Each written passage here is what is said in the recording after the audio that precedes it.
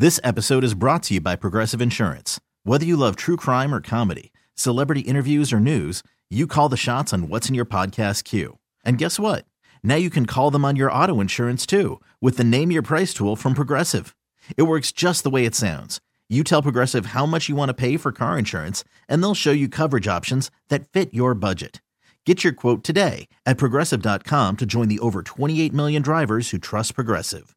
Progressive Casualty Insurance Company and Affiliates. Price and coverage match limited by state law. I'm Sandra, and I'm just the professional your small business was looking for. But you didn't hire me because you didn't use LinkedIn Jobs. LinkedIn has professionals you can't find anywhere else, including those who aren't actively looking for a new job, but might be open to the perfect role, like me. In a given month, over 70% of LinkedIn users don't visit other leading job sites. So if you're not looking on LinkedIn, you'll miss out on great candidates like Sandra. Start hiring professionals like a professional. Post your free job on linkedin.com/recommend today. Welcome to the show. Thanks again for hanging out with us.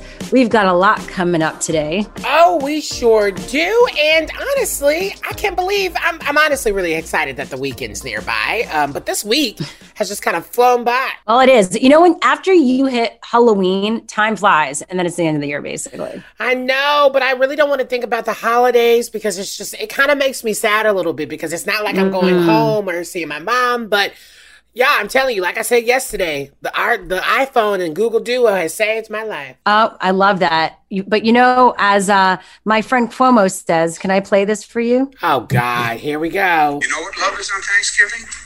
I love you so much, and I'm so thankful for you that I'm not going to see you. I hate you so much. I feel like I'm going to send that to everyone as my message for Thanksgiving. I'm so thankful that I don't get to see you. That was Andrew Cuomo, governor of New York, everyone, in a clip that's now going viral. But let's get into what's trending this hour. Before we do, coming up on the show, how light therapy can help you with seasonal depression. Plus, do curfews actually work to decrease the spread of COVID-19? We're getting into that with the Washington Post in a bit this hour. But here are some headlines right now. Rudy Giuliani did it again. Back at it again. Had a press conference with hair dye and sweat trickling down his face. I mean, at this point, you can't write this. I mean, it feels fake, but it's real. I can't wait to see what SNL does. Oh, totally. It's going to be epic. He continued to take a bullet for Trump, saying they have the evidence to prove that Trump won the election. In the states that we have indicated in red, Georgia, Pennsylvania, Michigan, Wisconsin, Nevada, and Arizona, we more than double the number of votes needed to overturn the election in terms of provable illegal ballots. All you got to do to find out if I'm misleading you at all is to look at the lawsuits. Look what's alleged. Look at the affidavits. Maybe we can supply more affidavits. In order to do it, I have to get permission from the people. I love how he's like, we're saying this and have the evidence, but can't show you now. I mean, how long will this show go on when literally most of the lawsuits he is talking about have gotten pulled because of no substantial evidence? Yeah, it's really sad, and it's a huge attack on democracy as we know it, but we're going to talk a little bit about that a little bit later. Speaking of which, the Trump campaign has withdrawn its federal lawsuit in Michigan. In a statement from Giuliani, the campaign said it was pulling the lawsuit. He claimed that they had achieved, quote, the relief we sought to stop the election in Wayne County from being prematurely certified before residents can be assured that every legal vote has been counted and every illegal vote has not been counted. However, local election officials voted to certify the results Tuesday night. And let's move on to Georgia. Election officials expect to release a report later today on a hand tally of the presidential race, and they have repeatedly said they expect it to affirm Democrat Joe Biden's narrow lead over Republican President Trump. The hand tally of about 5 million votes stemmed from an audit required by a new state law and was not in response to any suspected problems with the state's results or an official recount request. The state has until tomorrow to certify results that have been certified and submitted by the counties. And finally, where are the worst coronavirus outbreaks in the U.S. now, you might ask? Well, according to an analysis from the University of Oxford data, they show states that didn't keep up forceful virus containment efforts or implement basic measures in the first places are seeing the worst surges now. And they show that North Dakota and South Dakota had few recent measures and now the worst outbreaks. And Hawaii had the strictest measures and is seeing few cases. Well, look at that. I mean, Hawaii was very strict, honey. They was like not playing with folks. Yeah, they said basically 2 weeks if you want to come into our state, you messy city people. Okay, that was what's trending this hour. What's happening in entertainment news, Ryan? All right, so after a nasty falling out between Janet Hubert and the cast of The Fresh Prince of Bel-Air when she was replaced before the show's fourth season 27 years ago, the original Banks family has finally put its feud behind them. I, last night, you all, watched The Fresh Prince of Bel-Air reunion on HBO Max, and let me tell you, the tears were flowing in the first 5 minutes, and this moment that we're about to dive in on about this feud, because, you know, she too would slam Will Smith in every interview she could, but they extended an olive branch for the new 30-year reunion special, which dropped last night on HBO Max. Here is a little bit of the trailer. I've always been able to recognize chemistry. Will and Alfonso, from the very beginning, were just playmates. This is my brother Carlton. He knows we can't afford any bigger clothes, so he just doesn't grow. So now, looking back, Will Smith, they had a very candid conversation. You know, they were basically realizing, like, she talked about how a lot of people on set in her final season didn't even realize a lot of the stuff she was going through. She was pregnant. She was going through some domestic violence issues, and she wasn't as happy. And even Will Smith said, looking back, thanks to his own experience with children, marriage, and divorce, that he could now see the level of pain and the level of struggle that it was for her just to show up every day. And she had to be real with him. She said this: "You took all of that away from me with your words. Words can kill. I lost everything, reputation, everything. I understand you were able to move forward, but you don't know those words. Calling a black woman difficult in Hollywood is a kiss of death. It's hard enough when you are a dark-skinned black woman in this business." And that's what happened. Yeah, can you explain that? Because I didn't know this story. Yes, so as we wrap up quickly, he called her difficult. They were going at it. You know, he was the star of the show, and they were having some backstage issues, and he started to go in the press and say that it was difficult to work with her, and saying that about a black woman, that's basically blacklisting her. And she was so talented, and honestly, it just proved that she deserves so much. And so I recommend everyone go watch that if you have HBO Max, because honey, it is so worth it. And that is your T Report, and more coming up next hour. All right, well, coming up on the show, how Trump's never-ending attempt to take the election from Biden is trickling down to local races too. More on that with the Washington Post in 2 minutes. Let's go there with Shira and Ryan, the new Channel Q. Attempts to force this election to a Donald Trump win has many calling it a coup. And while it might not work this time around, Washington Post editorial reporter Stephen Stromberg says it will pave the way for the next failed candidate. He joins us now. Thanks for being here. Thanks for having me. So what are we currently seeing that suggests that this is a coup? So the most dramatic evidence right now is out of Michigan. And you saw some of that today. All this controversy over whether these canvassers were going to certify the vote. Basically, election administrators have maybe a little bit of leeway here and there to decide whether or not the vote was legitimate. But in fact, most of the time, this sort of stuff is ministerial. It's not really up to much controversy. It's just a pro forma sort of thing. But the president is pushing really hard to delay the process in any way he can, to use any of these weird technicalities to try to overturn the vote, not just disqualify ballots, but maybe to throw it to the state legislature, which is run by Republicans, and maybe the Republicans in the legislature will then send a slate of electors to the Electoral College that are for Trump rather than for Biden, even though Trump lost the state by 150,000 votes. So it's a really convoluted mess. That has to do with the sort of the weird way that we choose presidents in this country. Right. And part of the reason why it's not going to work this time is that it's not a really close election. I mean, we're not talking about 500 votes in Florida like we had in 2000. We're talking 150,000 votes in Michigan, plus 20,000 votes in Wisconsin, plus 11,000 votes in Arizona, plus 85,000 votes in Pennsylvania. Yeah. He needs to flip like 3 of these states to make a difference, and he's not going to. That's why it's really just a dangerous precedent rather than something he's likely to pull off right now. Well, and it feels like that dangerous precedent is already happening before our eyes because other candidates, Republican candidates, are kind of going with his narrative by saying, well, how about I hold up our election? And that's stopping what we're seeing. It's kind of trickling down like a domino effect. Is that something that we're going to continue to see, not just at the presidency, but other places where, you know, people can get elected? Totally. That's exactly the threat. So you're already seeing in some House races, for example, some of these Republican candidates who lost, and in some cases lost by like huge margins. Yeah, crying fraud and saying, "Oh, there's no way we could have lost by this much." In an extremely blue county. Imagine that. So it is already having an effect. It used to be that every now and then you'd have some kind of weird holdout.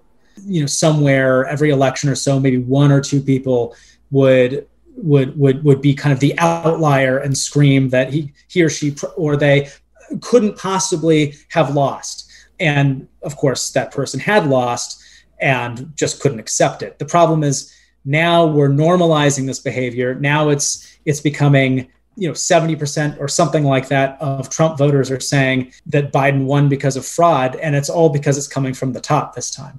Yeah, definitely. Again, we're talking to editorial writer from the Washington Post, Steven Stromberg. So you mentioned that if enough states are prevented from certifying their votes by legal deadlines, the election could be thrown into Congress. What happens then? So this is very convoluted. But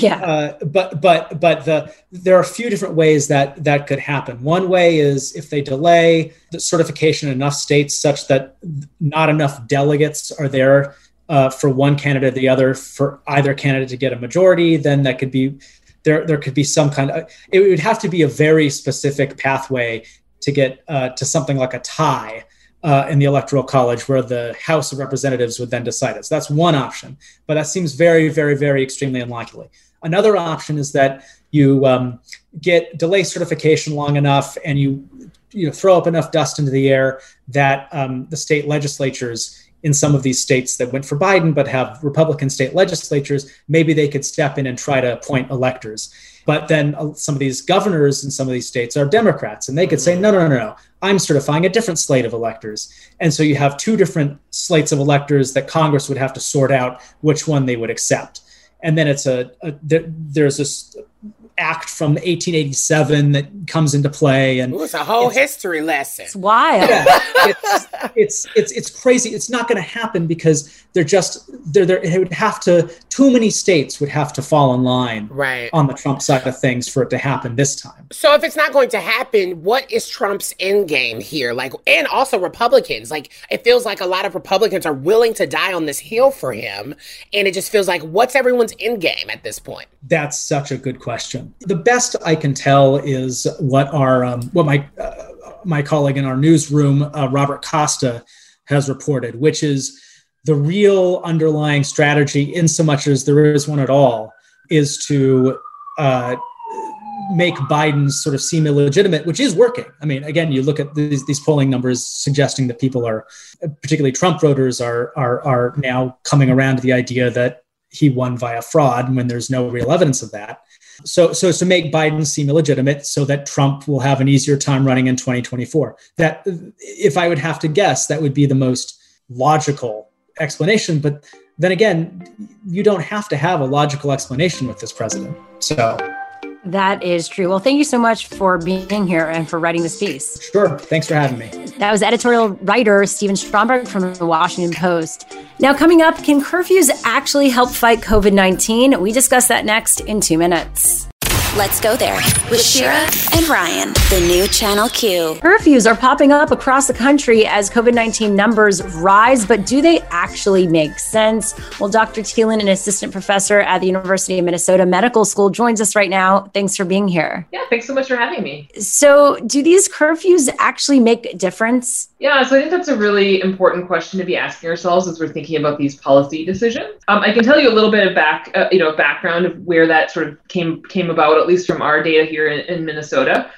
So we are very fortunate to have a very strong health department, and they collect a lot of data about where our cases of COVID are coming from. And there actually are some studies that have shown that the risk of acquiring COVID does seem to is higher in people that were at bars and restaurants after, in the later evening hours after 9 or 10 p.m. But the limitation of those studies is that it imply that those are the cause of people's infections. So you might imagine that people who are going to bars and restaurants after 10 p.m. maybe also are not wearing their masks in bars and restaurants during the day, or are getting together with other people other times, or doing other risky behaviors. So we don't actually know, we don't have experience of knowing if posing the curfews actually does drop the rate of cases. That's sort of an extrapolation based on that we know that being at bars and restaurants later in the evening does seem to be a risk factor. Yeah, but I mean, we've seen obviously several European countries try the curfews, and they kind of started to see that wasn't even working. And so it prompted them to later issue some stay-at-home orders, which feels like everyone is back to normal outside of the United States. So should we be doing that? Like, which one would you prefer? Is it a stay-at-home order, or should we be trying to do this curfew and making that work? It's all a matter of the timing, and I agree with you. And I think here in Minnesota, just last night, we went. The governor made a statement that we're going to shut down bars and restaurants and activities like that more generally. I think it sort of depends on how adherent people are being to the recommendations to wear masks and maintain distance and move events outdoors, in addition to the curfews. So I think a curfew in and by itself is probably not going to be sufficient to get these cases under control, given the just explosive number of cases that we're seeing across the country. Definitely. Well, again, we're talking to Dr. Thielen, an assistant professor at University of Minnesota Medical School. As an infectious diseases expert, then what would you suggest? Like, how are we handling this right now? Yeah, so I think it's sort of two parts. There's the part that everybody can do for themselves, which I think is really, really important now. We can make these rules, we can close down the businesses, but still a lot of the choices and a lot of the things that are going to affect people, whether people get infected or not, really come down to the things you're doing in your own home. So, it's really hard. I'm a pediatrician. I want families to be together. I want grandparents to see their grandkids, and, I want people to be able to gather and such. But like for the holidays coming up, it's just really, really hard. And we're really asking people to limit those gatherings to just people within their immediate households to really stop this transmission. Washing hands, wearing masks all the time when you're with someone outside your household, and really limiting those gatherings and moving them outdoors if at all possible. I think those things are the big things we want people to really take home and understand to help get this under control. Yeah, and I think, obviously a lot of the, depending on what side you fall, a lot of the talking points is like the economy. If we close these businesses, then it's going to impact us. But is that a short-term impact or a long-term impact? Is it really worth our lives? Like, is that a good enough excuse for us to just be kind of playing with the idea of doing a shutdown completely and a curfew? Yeah, I'd really like to see it be a both and not an either or. So there's lots, I really, I live in Minneapolis. We've got a lot of really fun local restaurants and, drinking establishments, and I really want them to survive. And I appreciate that this is really, really hard for our local businesses, and, people living paycheck to paycheck. I don't want to minimize that at all. It's really, really hard for people. And so I think we really need to be asking our government to step up, particularly at the federal level, and sort of provide the financial resources to get people through, ending evictions, things like that. We need people to be sheltered during this coming winter. And so I think really asking our governments to provide the supports for those things to keep everybody safe and help get people through this. That's for sure. You know where we're at with that, though. I mean, not anywhere right now, unfortunately, and we'll see where it lands. Where are you seeing this working anywhere else in the world? Because I feel like there were certain spots where we thought it was working, they were doing it right, but maybe it ended up not working. But are there certain places that have figured it out? One of our local folks here, Michael Osterholm, who's advising the president-elect on the policy around COVID, has really advocated for providing income to people, paying people basically to stay home. And I was contacted by somebody in Victoria, Australia, and they said, that's what we did in Australia is we paid people to stay home. We really got things under control, and now we don't really have much in the way of cases. So I think doing some really I think it takes a lot of sustained effort to get the numbers down and get things controlled to the point where our public health systems can take over and trace, when we do have cases cropping up, that they can do contact tracing and shut it down when it happens again. And that it really needs to make it, in public health, we say the right thing needs to be the easy thing. And so I think we need to make it as easy as possible for people to stay home. And that means, they have a way to pay their bills, they have a way to feed their families without putting themselves or other people at risk. I mean, for sure. Well, thank you so much for being here for this. Yeah. Well, this is a super team effort, and it's thankful to all the nurses and the other healthcare professionals who are out there, taking care of patients and helping us get through this. Yep, that was Dr. Thielen, an assistant professor at University of Minnesota Medical School. Next up, should Hollywood empathize with Trump supporters? Well, comedian Whitney Cummings seems to think so. We get into that next in 2 minutes. Let's go there with Shira and Ryan, the new Channel Q. Comedian Whitney Cummings wants the left to empathize with Trump supporters. Now, before we get into this, let's talk about the interview, and I'll actually say what she said. But in that interview with the Daily Beast published yesterday, she spoke about her time as an executive producer on the Roseanne reboot and was asked what it was like, quote, getting into the mind of a Trump supporter. I didn't even know she did the Roseanne reboot, actually, but interesting tidbit. I did. I knew that. Well, this is what she had to say. I'm fascinated by playing devil's advocate and want to understand the people I disagree with. I don't want to dismiss and malign. And she says how her dad used to argue with her at the table to teach her kind of how to make her own case and argue. And she grew up in Washington, D.C. And she says she was exposed to people with different beliefs and opinions when she was young. And, quote, even though I don't agree with somebody, I don't think they're dumb. So do you agree with that approach to things, which definitely impacts how we look at our country and the world today? I don't agree with her. I'm so annoyed with a lot of these celebrities speaking out, talking about we need to be giving empathy to the other side or listening to what they have to say. She's not the target of the hate. So of course she kind of has the energy to play devil's advocate. She has that to be able to kind of listen to them, because guess what? Her lives or her rights are not being just affected. She doesn't have to walk around with a target on her back. So this idea of saying, well, we need to, listen to people. We need to listen to these folks. I would have agreed with her maybe about, 4 to 6 years ago, to be quite honest. I would have been like, let's listen to these folks. But after the latest updates of like this election and seeing that the amount of white women that voted for Trump increased, the amount of white men also increased, the amount of white youth increased that voted for this person, I am a little bit not able to play that devil's advocate role, especially when I know people are playing one thing in my face, being like, oh, we're doing this performative activism thing, but then they're going into the privacy of those, voting booths or that mail-in ballot, and they're voting for Trump because guess what? Their lives are not being affected. Yeah, they're voting on other issues, which, is because of the privilege they have, and they're not being impacted by the things that he's rolling back in terms of rights for others. That said, so here's the thing. I don't want you to put yourself on the line to talk to these people, Ryan, because you don't need to. You shouldn't, right? I do actually think people like Whitney Cummings or people like me should, right? I give credit to the folks like the amazing John Lewis, who was able to bridge those gaps. But that's a rarity, right? That takes a lot of courage and work to get there as an activist.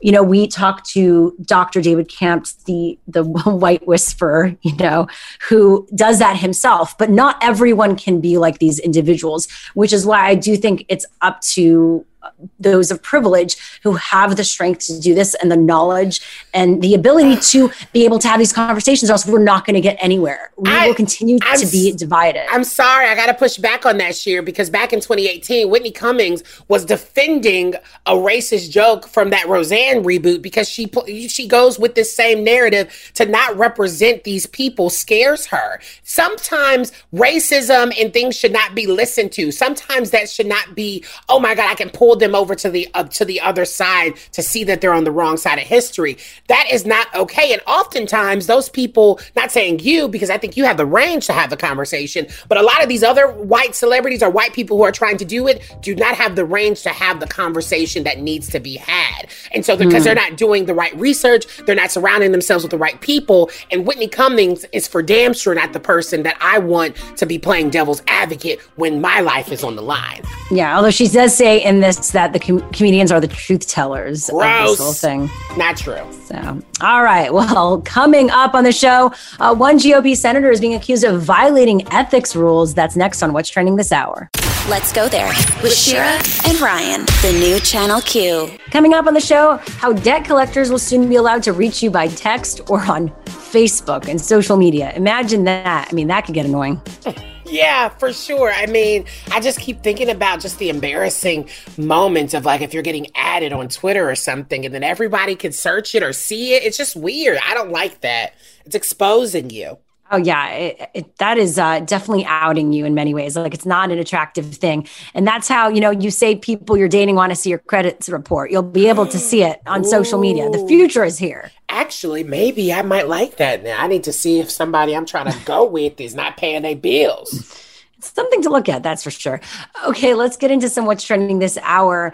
Georgia GOP Senator Kelly Loeffler drew backlash yesterday for soliciting campaign funds while speaking in the halls of Congress, which is, by the way, a potential violation of Senate ethics rules. Not like they care, though. Loeffler is facing off against Democrat Raphael Warnock in a runoff election in January in Georgia, all the while calling out liberals on Fox News for Warnock's out-of-state contributions. We know that hundreds of millions of dark liberal money is pouring into our state. That's why it's so important that everyone across the country get involved. They can visit kellyforsenate.com to chip in $5 or $10 and get involved, volunteer. But what we have to make sure Georgians do is vote at the polls on January 5th or before, because it is our state, this is our election, and we're not going to let them buy it. Not California, not New York. Chuck Schumer's not going to take Georgia. It's not available to New York or California. It's for Georgia. We're a red state, and we're going to keep it red. Senator, I've got to leave. And by the way, the Senate's rules and standards of conduct for campaign activity prohibit Senate members and staff from receiving or soliciting campaign contributions in any federal building. And yet she's calling him out for getting out-of-state contributions, which is, by the way, legal. Now the Democratic Party of Georgia announced today that it's filing a complaint against her with the Senate Ethics Committee and will request that the Justice Department investigate the matter as well. Now, as Republicans continue to discuss a fraudulent election, a CNN analysis of a viral claim suggesting that there are thousands of cases of ballots being cast in the name of the deceased, quote, did not find a single instance of that happening. Yep, claims have also circulated suggesting that dead people cast ballots in Pennsylvania. However, election experts say that while this occasionally happens, it is exceedingly rare. And that's from factcheck.org. There is no evidence that thousands of dead people also voted in Wayne County, Michigan, and Georgia. Now, President Trump's daughter-in-law, listen to this, Lara Trump, could become the next Trump on a ballot, as she is reportedly considering a 2022 Senate run in her home state of North Carolina. Oh, God. That's according to New York Times report. Yeah, today. 3 allies of Lara Trump told the Times that she has been telling associates she would run in 2 years to replace Senator Richard Burr, who's a Republican and plans to retire at the end of his term. Now, the upcoming Senate race is likely to be tight, though, for North Carolina. After this year's election, President Trump held onto the state by 1.3 percentage points, and that's a very much of smaller margin than in 2016. And that hints at a possible turn to purple in the future. And that was What's Trending this hour. What's happening in entertainment news, Ryan? Yes. We call that the T report around here. But, President Obama has been doing his rounds. He's been doing press. And I got to tell you this. If you haven't seen his interview with the Oprah Winfrey, girl, please check it out. Here is a moment from that interview. First of all, obviously, Joe is somebody who stood by me on every major decision I had for 8 years. He's become a brother, a genuinely good friend. Kamala is one of my earliest supporters when I first launched my presidency. So I'm personally invested in them. And they have the character and experience, I think, to do an outstanding job. So the one thing that they didn't talk about, however, is that Basically, President Barack Obama admitted in his new memoir, A Promised Land is what it's called, he admitted that at one point in his younger years, he used anti-LGBTQ slurs when he was a teenager. He wrote how ashamed he was of using slurs like the F word and just not understanding that, LGBTQ folks, period. He also revealed that his own great aunt was a lesbian and would try to hide her relationship from family members. A Promised Land is the first time that Obama has publicly spoken about his aunt's sexuality. In the memoir, Obama also expands on the anti-gay language he used during his childhood. He said, like many teenage boys in those years, my friends and I sometimes threw words around like the F word or gay at each other as casual put-downs, callow attempts to fortify our masculinity and hide our insecurity, he writes. He also wrote, once I got to college and became friends with fellow students and professors who were openly gay, though, I realized the overt discrimination and hate that they were subject to, as well as a loneliness and self-doubt that the dominant culture imposed on them. I felt ashamed of my past behavior and learned to do better. Now, I know on Twitter, I saw this story and people were kind of dragging him for it. But in all honesty, I think he has been a person that has shown, especially throughout his policy, that he has actually understood, the LGBTQ experience and not discriminating against them and actually leading with an example of what we should be doing when it comes to hearing and listening to our community. Yeah, that's the thing. And even Biden was called out moving into this election because he at one point didn't support gay marriage. And that's a huge issue. But Obama didn't either.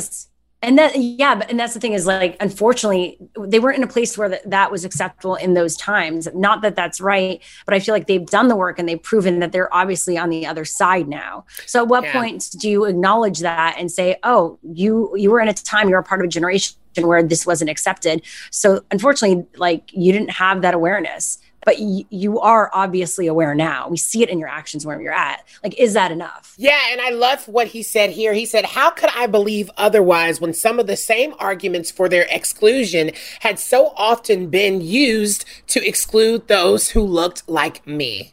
And I thought that was really powerful. And it just gives me another reason to buy this 700 page book and just watch it. I watched that full hour interview with Oprah. It's on Apple TV. Please check it out. And honey, I got more coming up in the T Report. Let's go there with Shira and Ryan, the new Channel Q. Debt collectors could soon be using text and social media to hit you up and get their money. How do you feel about that, Ryan? I mean, honestly, do I need any more stress in my life right now? No. Right? I mean, this sounds like a nightmare. And here to share more is Irina Ivanova, data reporter for CBS Money Watch. So, Irina, let's talk about how this would even work. So that is a great question. And from talking with experts who study this, it's pretty clear how this would work for texts and for emails. They're not sure what the social media part of it is. But, the backstory is lots of other people can already text you, right? Like, we get text reminders to see the doctor. We get text, I'm getting text reminders from this spa I went to. They're like, rate us, It's very common. And debt collectors have not been able to do that because the law that regulates what they do was made in the 70s, basically, when we didn't have this technology. It's important to say this is not official yet. It's going to, the law was finalized. It's going to be effective late next year. But basically what's going to happen is they will be able to send you emails, text messages, and messages via social media with some restrictions. The good news for consumers is that each message is supposed to come with a clear opt-out. So, if you don't want to hear about this, here's how you can, opt out of this. And if it doesn't come without instructions, that, that debt collector is breaking the law and you should be able to enforce your rights. Yeah. And I mean, this year was all about getting texts were blowing up our phone from political campaigns, but now it's happening with debt collectors. Why does it feel like there's no regulation when it comes to this? It feels like, especially when we're in the middle of a pandemic, the last thing Americans want to know about is how much money that they're owing these debt collectors. It just feels so tone deaf. That's what a lot of consumer advocates are really mad about this, and they're making exactly this point. This is the worst time to be making things easier for debt collectors. The industry says that the communication is not the problem. They will say that, if you have a bill, if you can't pay it, like, you should know about it. And they're not completely wrong. It turns out that a lot of people that do go into collection, and it is a lot, I should say. If you're an American with a credit report, not everyone has a credit report, but about 1/3 of U.S. adults with credit reports have a debt in collections. It's a really high portion. And a lot of these people actually don't know about it for a number of reasons. It's possible that nobody tried to tell them. It's possible that, it got mailed to the wrong place, or for any number of reasons. So the industry will make a case that if you owe money, you should know about it, and they'll work it out with you. Yeah. Again, we're talking to Irina Ivanova, data reporter for CBS Money Watch. So how do you circumvent fraud here? How do you know what's legit and what's not? Because I'm assuming that would be a huge issue. Something else that, consumer advocates bring up. We already know that text scams are a big problem. And this is, they're worried this is just going to make it more complicated. The best practices that I've heard is same guidance applies as for any text you would normally get. Don't randomly click on something just because it looks like it might be legit. You should be able to, contact the person who is the alleged debt collector. You should be able to get information from them that makes sense to you. Is this dollar amount something that seems reasonable? Is the name of the account, a person you actually have an account with? Something else is in about half of U.S. states, debt collectors actually have to be licensed. There is some regulation. So you can call your state, consumer services department and check with them. Is this person allowed to be doing this? Is this a real thing? And then, when in doubt, just don't click and opt out. That is the bottom line. Yeah, 2020 has taught me to get rid of toxic relationships, so I'll most definitely be opting out. But here's the thing, president of Action Collection Agencies in Boston, he actually called this ruling a win-win. What's the win-win here? Is there any? That's a great question. It's a win-win because you can opt out is the bottom line from consumer advocates. It's not, they would obviously prefer that you opt in. When I get text messages from my doctor, it's because they said, hey, is it cool if we text you? And I talked with him and he said, this is a problem that they have, that a lot of people don't want to be called on the phone. Whether they'll be happier getting text, it's not clear. And we should point out that it's already okay for them to text you if you say they can text you. If somebody's calling you and you say, don't call, text me instead, like that's cool. There doesn't need to be a separate law for that. This is really about the debt collection industry trying to, get with the times and saying all these other people can text you. We should have the same rights as marketers, as other, industries. Yeah. Well, thank you so much for being with us for this topic. Thank you so much, Shirley. Yeah. Again, that was Irina Ivanova, data reporter for CBS Money Watch. Now coming up on the show, a new survey demonstrates how unpopular work parties are in 2020. That's coming up next in 2 minutes. Let's go there with Shira and Ryan, the new Channel Q. Employers, listen up. We're about to tell you what your employees want for the holidays, and for all those working, now you have the survey to give your bosses to say this is true. It's not just your opinion, okay? Screw that. I don't even need a survey to tell my boss what I want. Are you kidding me? Right. Well, one recent poll of human resources reps nationwide said that only 23% of the company was going forward with an office holiday party, and 3 out of 4 parties will be virtual. Okay, cute. But a new HuffPost YouGov survey offers a bit more of a nuanced look at what employees actually want from their employers for the holidays, if given a choice. Okay, so they basically got thousands of people to vote and pick these options across the country. And the response was nearly 6 in 10 answered that the most welcome gift would be a cash bonus. That part, ding, ding, ding, ding, ding. That's the first thing that came to my mind. To be quite honest, Shira, no one really likes holiday parties. Like, it is nice with the alcohol, the open bar, all that goodness. But really, people are just looking at all the amounts of money that your company spent on this holiday party when it could be in your pocket. That's really the thing, right? That's real talk. Yeah. They were also asked how enthusiastic they would be about receiving gift options. So 3/4 said they would be very enthusiastic about a cash bonus. That's still like cash. 52% wanted to get extra paid time off. 37% wanted a gift card to a store or a restaurant, and 22% felt similar about the prospect of a physical present like a gadget or clothing, which you know what that means. They'd give you like a mug with the company's logo or like a sweatshirt. Who wants that? And also, if you want a gift card that bad, why don't you just ask your third cousin in your family to put one in a card and they can just ship it to you, because we're not obviously going to see our family this year. But like that's awful. Unless it's a cash gift card that has like, it's preloaded with $200 or something on there. Yes, ma'am. Go ahead and do that. Let's be real. The best is Amex, or one of those cash cards. Yes, that's the only type. Do whatever you want with it. The only type of gift card. I will take a gift card to the Cheesecake Factory, because I love. Oh my God, I love me some red velvet cheesecake. So I would love that around the holidays. It would be good. But I would say the two things that I feel like everyone, no matter what, likes is that cash card and a Starbucks card. I feel like you can't go wrong with the Starbucks card, right? And to be honest, I think what a lot of people should, like a lot of companies should be doing.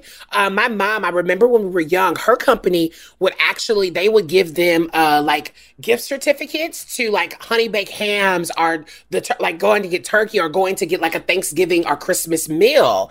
And you could literally, it would have everything you would need, the sides, the main dish. And I think that could really help so many people, so they don't have to spend their money on trying to get like Christmas dinner or Thanksgiving dinner on the table. They can actually worry about maybe getting their kids Christmas gifts. It is very worrisome considering we don't have that pandemic relief right now. Yeah. We don't have those checks coming in, and this is ending at the end of the year. And, a lot of people are also unemployed and unemployment checks, right? Oh. So like there's a bunch of stuff coming at us very soon.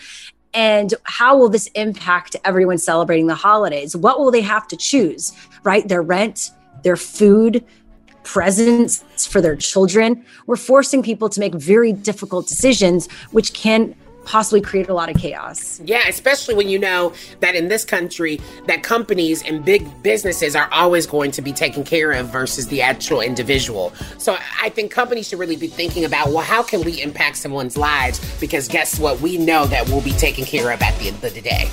Yeah. So maybe send this link to your boss to as a little hint as to what you actually want. Right. Okay. Now coming up on the show, we got what's trending this hour. Why one doctor is not as enthusiastic about the COVID-19 Moderna vaccine. That's next. Let's go there with Shira and Ryan, the new Channel Q. Coming up on the show, how light therapy can help you if you have seasonal depression. Which is so interesting, because it sounds like all we're doing is looking at light bulbs. Like I could just look at my ring light and that's light therapy to me, but I guess we'll find out. That just reminds you how little Instagram followers you have. What? I just think of those ring lights and I think about Instagram influencers or something. Anyway. Okay. All right, moving on to what's trending this hour. Moderna CEO Stefan Bancel warns the COVID vaccine is not a silver bullet, and public health measures like wearing masks are still needed. It's not a silver bullet. What we need surveillance to be stronger. We need public health measures, because you have no other way at the beginning. This is your best weapon, and you need to use it well. And I think when you look around the world, you have some countries that have done an excellent job, including, of course, China, controlling the virus. And you have some countries where it's totally out of control. And when you still go today, in some places and you see people, going to crowded places with no mask, or eating inside restaurants with no mask, I don't understand it. It makes no sense to me. It's like, you're going to get infected. The only question is when. I appreciate this, because I do think that people think, vaccine is here. It's all going to be like back to normal right away. And I do think we need to recognize that this is going to be a slow process, right? Yeah, it is. And to be honest, I feel like it's nowhere near to be done. And I think once we all kind of align with that thinking and align with, hey, we all need to be on the same page, then we can move through this quicker. That is true. And speaking of not moving quickly, CDC is warning that Americans should avoid travel during Thanksgiving.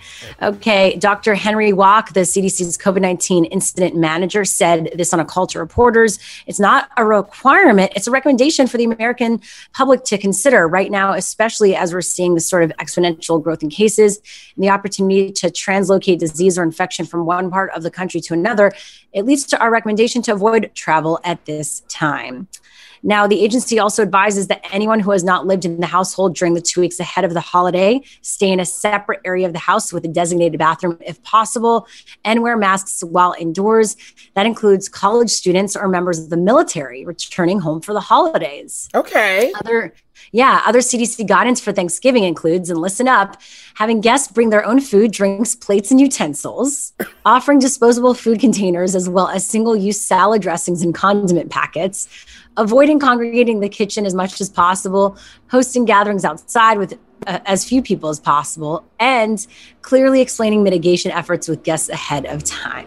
See, I guess for like all of the holidays that I experience with family, we already have paper plates and the to-go material because I'm taking food home. So really, it's already I'm used to that. But the idea of having, separate condiments and all these things, that's a little intense, but we got to do what we got to do. He said, bring your own food. I ain't bringing my own food. Somebody better cook for me. Right? Yeah, it's like, or I'll cook for you and I'll send it to you and then bring it back here. Then I might as well stay at home and just Postmate something. Exactly. Now, the Los Angeles County Public Health officials said if the county's daily COVID-19 cases continue to remain at record level highs, such as reported today, the county could find itself under a strict stay-at-home order as early as Sunday. Here's what they had to say.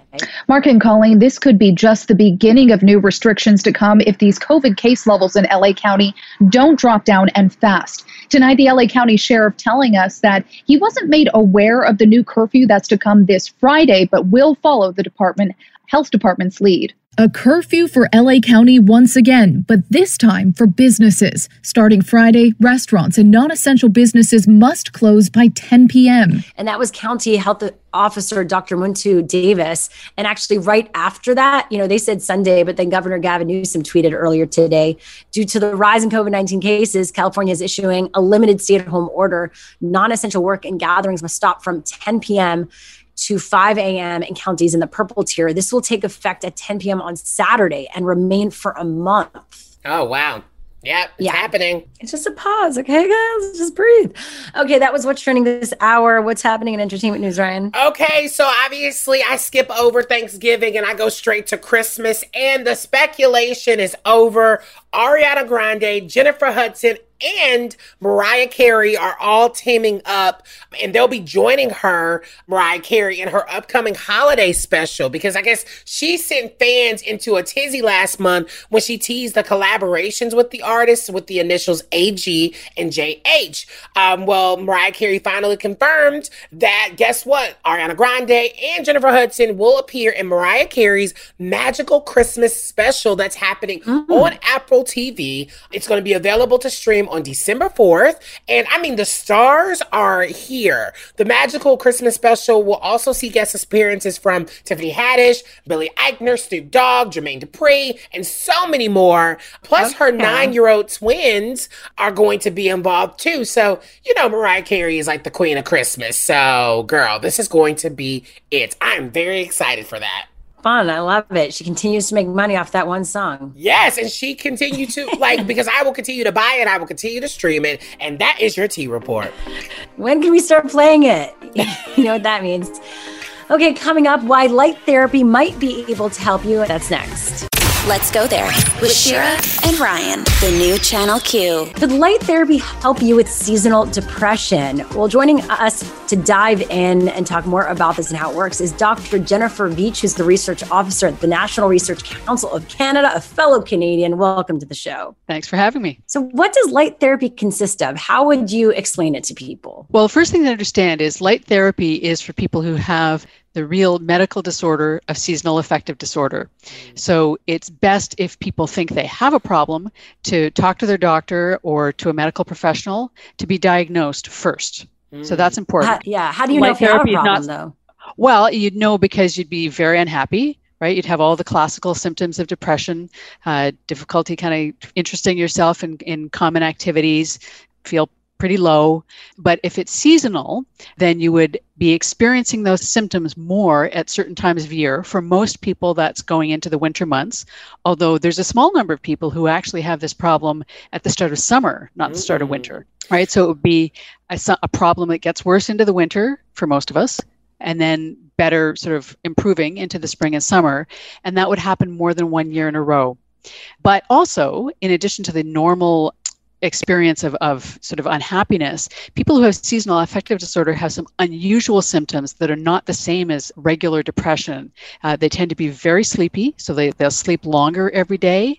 They'll be a lot hungrier, and what they'll tend to eat more of is carbohydrates, which not surprisingly can also lead people to have weight gain as part of seasonal affective disorder. So if you have those symptoms and they're bad enough that they're affecting your everyday life, then you should talk to a doctor. And one of the solutions for the problem could be light therapy. Yeah, and I guess I'm just so interested at how light therapy works, because is it just like staring at light bulbs? Like, how does that, I'm not really understanding the concept of it. Right. So it is somewhat like staring at light bulbs, although not necessarily the ones in your ceiling. There are light boxes, different designs. This is a treatment that's been around for 20 or 30 years now. So the older boxes tend to be kind of big and bulky, and they use fluorescent lamps. Newer ones will use LEDs, and they're smaller and lighter and sometimes portable. You can find these in a lot of drugstores. So you don't actually need a prescription to buy one, but you'd be wise to get medical advice before using it. But it's just a little box that sits on a table. It should come with instructions that will tell you at what distance you should sit from it, because the intensity of the light really matters. And if you're too close to it, then that could be undesirable. You might get more intensity than you're intending, but also if you're too far away, you're not going to get the dose that you need. Fascinating. So, again, you're hearing the voice of Dr. Jennifer Veitch, Research Officer from the National Research Council of Canada, as we talk about light therapy in these winter months. So you're saying it's this box, it's a light bulb, and you just get it at a pharmacy. Is it expensive? You can't. They're not expensive. I haven't gone out to price one recently, but they're. I'm not going to estimate a number, but they're not terribly expensive. It depends where you are and what you buy. The way it's used is you sit at a table or a desk or your kitchen counter or whatever. For ones that deliver quite an intense exposure, it's measured in a unit called lux. If you're getting about 10,000 lux at the distance the manufacturer tells you should be, it's most of them that I've seen, it's probably about 2 feet or so. Then you would use that for about half an hour a day. For most people, that would be in the morning. So some people would say a good way to do this is to get into the habit of, get yourself up at the same time of day, whatever it is, 7 o'clock, 7:30, whatever makes sense for you. And then do this, while you're sitting, reading the newspaper, checking your social media, eating your breakfast, but just for 30 minutes. And then you're done for the day. So when, I guess, is it, because I'm imagining if I have a headache and I take some aspirin or some ibuprofen, it kind of automatically works. When will people start kind of feeling the effects of the treatment? So this takes a few days, and the estimate varies, depending on the person. What I've read as being common is somewhere between, 4 days to a week, and you should start to feel better. But one of the really interesting things about it, and what is kind of similar about your ibuprofen example, is if you stop doing it, you stop getting the benefit. Right? So you have to, it's not like I'm going to do this for 3 weeks and then that's it. I don't have to do it anymore. I'm going to have to keep doing it at least through the season when I have problems. And the other thing that people should be aware of is this works for, estimates vary, but about 2/3 of the people who experience seasonal affective disorder will get a benefit out of light therapy. And it's not obvious to researchers yet, which 2/3 of the people are going to get that benefit. So that's one of the reasons why it's important to have medical advice, because there are, of course, lots of antidepressant medications out there. And if light therapy doesn't work for you, then maybe there's a different antidepressant that does. Okay, but this could actually replace pharmaceutical drugs as well, possibly? It could, yeah. In fact, that's one of the good things about it, is it has really minimal side effects. dose as compared to, all the pharmaceuticals which come along with various other side effects.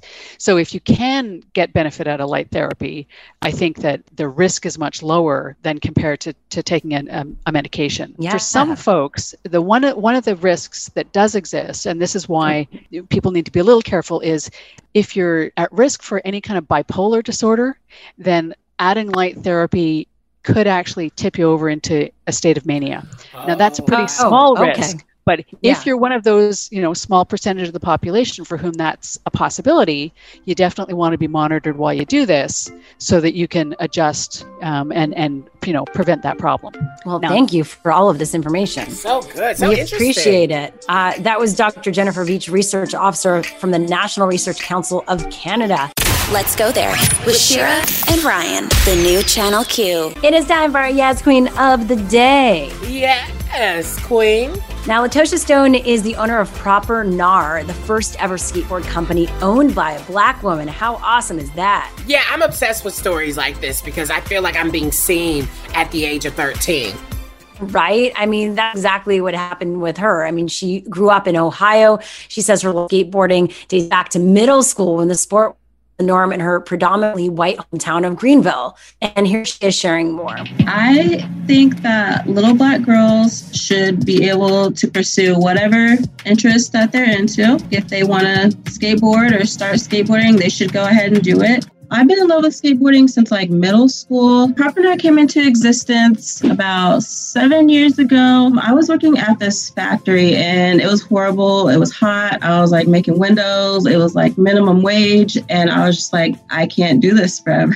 I just took my tax return 1 year and just went ahead and did it. I love skateboarding and, it's just something that I've been into ever since I was a little kid. Now, such cool stuff. If you want to find out more about that and check out, all the stuff they offer from t-shirts, obviously skateboards and skatewear, go to propernar.com. That's GNAR. And last but not least, for our Yes Queen of the Day, a shout out to this FedEx driver who surprised a young boy with a new basketball hoop. Early Christmas gift. Okay, who knew FedEx was Santa Claus now?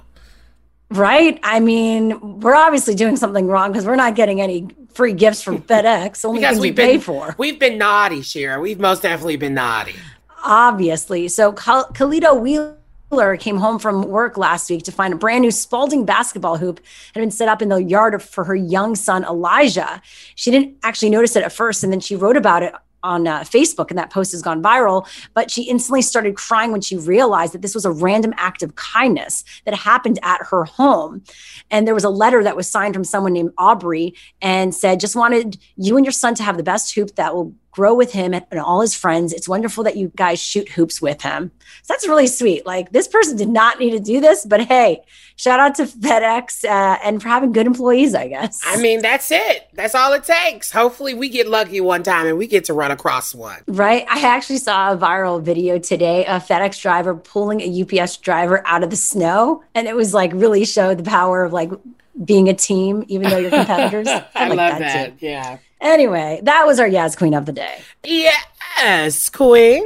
And you can always follow us on social media, slide it into our DMs if you want to give us any ideas for a Yes Queen of the Day or other parts of our show. At LGT Show is where you can find us.